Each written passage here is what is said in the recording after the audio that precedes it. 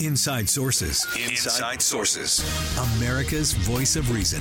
Boyd Matheson. On Utah's home for elevated conversation. Inside Sources on KSL News Radio. You know, some days it can feel like America has lost any and all sense of how to properly interact with each other. Now, let's be really clear. America has always had big-time disagreements, open, roiling debate. It's actually when I think the country's at its best, by the way. And our constitutional republic ensures that. And we're always looking at the choices, chance to champion the best idea, let things compete in the marketplace of ideas. And so, of course, there's going to be things that happen and disagreements that will take place along the way. But again, as we look at how the polarization is happening, particularly in our politics, we have to look at the downstream stuff as well. In terms of how is this impacting other elements and segments? And I think one of the things we have to remember is that if we keep politics downstream from important things like relationships, family, community, all of those interconnected things, we always do a little better in this country. But when we let the politics be upstream from all of those, things start to unravel, and we're seeing that kind of unraveling. I want to turn our attention to a great piece in The Atlantic. Derek Thompson wrote a piece for The Atlantic called Why Americans Suddenly Stopped Hanging Out. And Derek Thompson is a staff writer at The Atlantic. He's the author of Work in Progress newsletters, also the author of the book Hitmakers and On Work. And he really wrote a brilliant piece. And I want to break down a couple of elements of that because I think it helps us understand of all the things that are going on. It's a complex problem why we are less connected as a society. Some of it is the increase in screen time, lack of community and community spaces as well. And there's a whole host of things that can help us in terms of solution. But let's go back historically first. In the earliest decades, Derek Thompson pointed out in The Atlantic, the United States was celebrated for its citizens' extroversion. Americans weren't just setting out to build a new church or a new set of cities. Their association, as Tocqueville pointed out, was about associations. It was all about the associations, free associations. Tocqueville said it was 1,000 different types of associations: religious, moral, serious, futile, very general, very limited, immensely large, and very minute. Those were all words from Alexis de Tocqueville. And Americans seem to be especially good at forming social groups. And whether it was a social group, whether it was a labor union, whether it was a political association, all of those things were opportunities to connect. And often, in connection with connecting, they just hung out. Tocqueville noted that nothing deserves more attention than the intellectual and moral associations in America. That was at the beginning. Now, if you put things into fast forward, things started to shift and started to decline. You may remember back in the 90s, sociologist Robert Putnam really recognized the fact that our associations were starting to decline. He actually wrote his bestseller, Bowling Alone. We actually had him on this show several times talking about why it is that we're no longer joining groups, that we're not having book clubs and bowling leagues and all of those things. And there's a host of reasons for all of that. Many of them are pretty straightforward. I think we understand. But I think one of the big things we have to look at is this whole idea that aloneness is not necessarily loneliness, but it's the fact that we're doing things together less. And in that process, we've actually increased anxiety, we've increased dissatisfaction.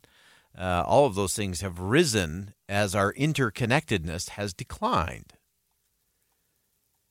And so as we look at the causes of all of that, I think some of them are very obvious and very easy. The electronics, I think, is a big part of that. Americans spend more time on their screens and less time with each other.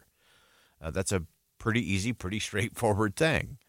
Some of the other things that have been impacting it, New York Times author Jessica Gross noted that the fact that we're working more and more, we're just busy and we're chasing a lot of stuff. And whether we're chasing things at the office or we're chasing things at home, we're just chasing a lot. And the more you chase, the less likely you are to connect and have interconnection and to just hang out and to just be together. One other explanation that was pointed out in the Atlantic piece was that the rise of aloneness is a part of the erosion of the social infrastructure. That civil society, that community connection is something that we're losing. And whether that's not being at a church, not having a place to hang out, not having the local coffee shop or the local diner where people naturally connected with each other and had conversations. Conversations over the back fence have clearly declined. I think our fences have gotten taller and our locks become more secure. And so we're no longer doing that. And so all of that takes away from the things that we actually need to thrive as human beings. And I think it's real crucial to point out that, when we come into this world, in the Atlantic piece, it was pointed out that we come into the world craving the presence of other human beings. That's what a baby wants the most, is that presence. And we've talked about it on this show before. I still believe that the most holy thing you can give another person is your presence. Your whole presence, W-H-O-L-E, your whole and entire presence. Not just a portion of your brain while you're still scanning your phone and checking your social media feed, but your whole entire presence is where you actually get into real relationship with others. And so we've had this deterioration in the country of our social fitness. Our interconnectedness has declined. And as we continue to spread out, as we continue to become more and more dependent and focused on our digital devices, the less likely we are to engage with real people in real situations. And sadly, I think that's where a lot of the rise in anxiety, depression, especially in our young people, because not only are they interacting less by a significant number, the number of young people who hang out with friends more than once or twice a week has gone way down. And so the less they do that, the less likely they are to build the skills and competencies required to interact with real human beings in a wide range of situations. And so we're really setting up that next generation for failure by not putting them in situations where they're going to learn real skills to deal with real human beings. And I get it. Sometimes it's easier at the end of a day to just go hole up and hide out, hunker down.